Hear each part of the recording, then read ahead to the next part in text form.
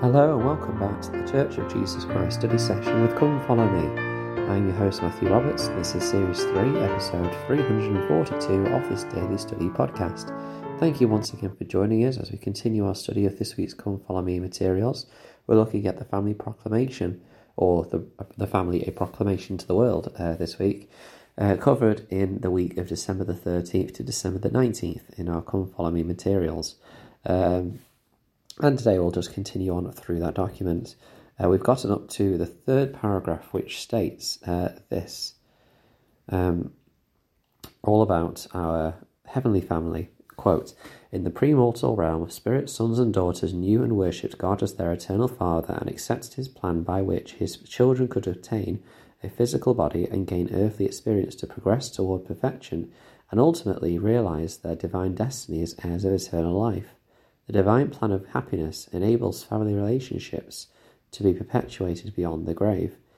Sacred ordinances and covenants made in holy temples make it possible for individuals to return to the presence of God and for families to be united eternally." Close quote. So many wonderful principles taught in this paragraph. And it kind of carries on from yesterday, introducing the idea that we had heavenly parents, and that here we are part of a literal family before we came to this earth. That Heavenly Father and our Heavenly Mother are parents of our spirits, and that we are brothers and sisters. And that is why we use the terms brothers and sisters in church, and sometimes we use it very offhandedly. And I think there's a couple of things we need to remember about that. First of all, that calling each other brothers and sisters we should do with it helping to remind us that we are literal brothers and sisters. And that will help develop, and that will help foster more feelings of love and kinship between each other. So that's something that's very important. We also need to remember that, it's not something that people in the world generally do. It's call each other brothers and sisters because to them, they don't have this understanding that we are connected. We are spiritual brothers and sisters. And I think that is an important principle that we sometimes take for granted, that we need to cherish, that we need to remember and act on so that we can treat each other and think about how we treat each other in that light as well. It then continues into paragraph 4 saying, quote, "The first commandment that God gave to Adam and Eve pertained to their potential for parenthood as husband and wife," close quote. So we move from this premortal family to how the family was instituted on the earth.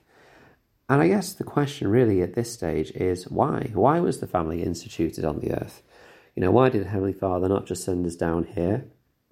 Of course, the way we come to earth is through being born. So yes, have a mother.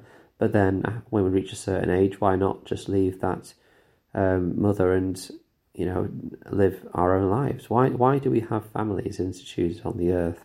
Why was the family instituted with the first parents, Adam and Eve? And I think that there's a few reasons here. I think the first one goes back to that paragraph that we just read, really, that we have that understanding of families from our premortal life.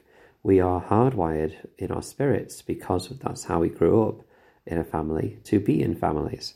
And that is why the family as an institution has in large remained in its state throughout history. That we see that there were families way back in Adam and Eve's time, and we see that there are families today. Now, of course, the idea of a family or the definition of a family is changing, but even so, there is still that understanding of a father, a mother, and children, or at least two parents and a child, I should say, probably, is a family. In today's world, of course, that definition is changing, and that is what the Family Proclamation is designed to be teaching, is how what the ideal of a family should be.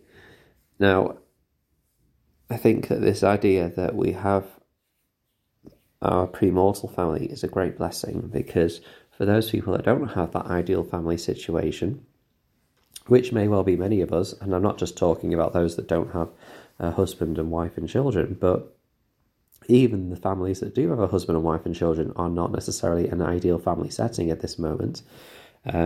We all have things we can develop and work on. For those that don't have that setting right now, the knowledge that we have a heavenly family is a great blessing, because at least that means for us that we have one family that we can return to and enjoy. It says in the Come Follow Me manual, quote, "There are no guarantees that earthly families will be ideal or even functional, but as President Henry B. Eyring taught, families give God's children the best chance to be welcomed to the world with the only love on earth that comes close to what we felt in heaven, parental love," close quote. If you are a parent, you are charged with that role and that responsibility to give that same love that was given to this new child in the premortal life. Now, of course, we can't rise to that expectation in terms of being perfect, but we can rise to that expectation as being someone that loves and someone that cares. That is something we can do. We will not be perfect, but we can strive to do what we can to give them the best start in life. That fourth paragraph we started continues, quote, "We declare that God's commandment for his children to multiply and replenish the earth remains in force.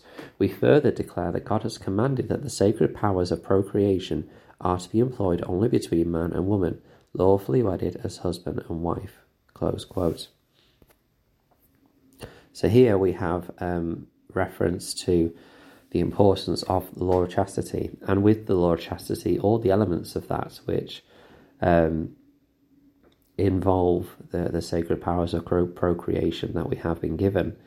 This has been, shown numbers of times in many studies about how children who are brought to the earth in a loving husband and wife relationship are far more likely to have, in pretty much every statistic, a better start in life than those that are not. And again, it can be in many situations that we have that statistic. Now, of course, what we need to remember with statistics is that does not mean that every time a child is born with a husband and wife that are married, that child will be better off than a child that isn't born into a marriage of a husband and wife, or to two parents of the same gender, or to a single parent. Because in many cases, some family settings are not our choice. It's kind of out of our control. Single parent families in particular are one of these situations. I think that the statistics show a general rule that the ideal setting is for a husband and wife to raise a child, but sometimes if that husband and wife are just not the right pairing, or just not that marriage is not working, obviously it will not be better in that situation than with perhaps a single parent family or another family setup. But that is why we need to make sure that we are working on our marriages, that we are developing our love for each other. That's why all these things that we're taught about building relationships with us is such an important thing. And that then helps us to be prepared to bring children into this world, and that these sacred powers are to be used between a husband and wife who are married. There are a number of factors other than just the statistics that show how, in general, in a family setting, that this is what gives a child the best start in life. There are other factors involved in that as well, but I think that I'm not well versed in the statistics or the factors behind that, and so I point to those as things to look to.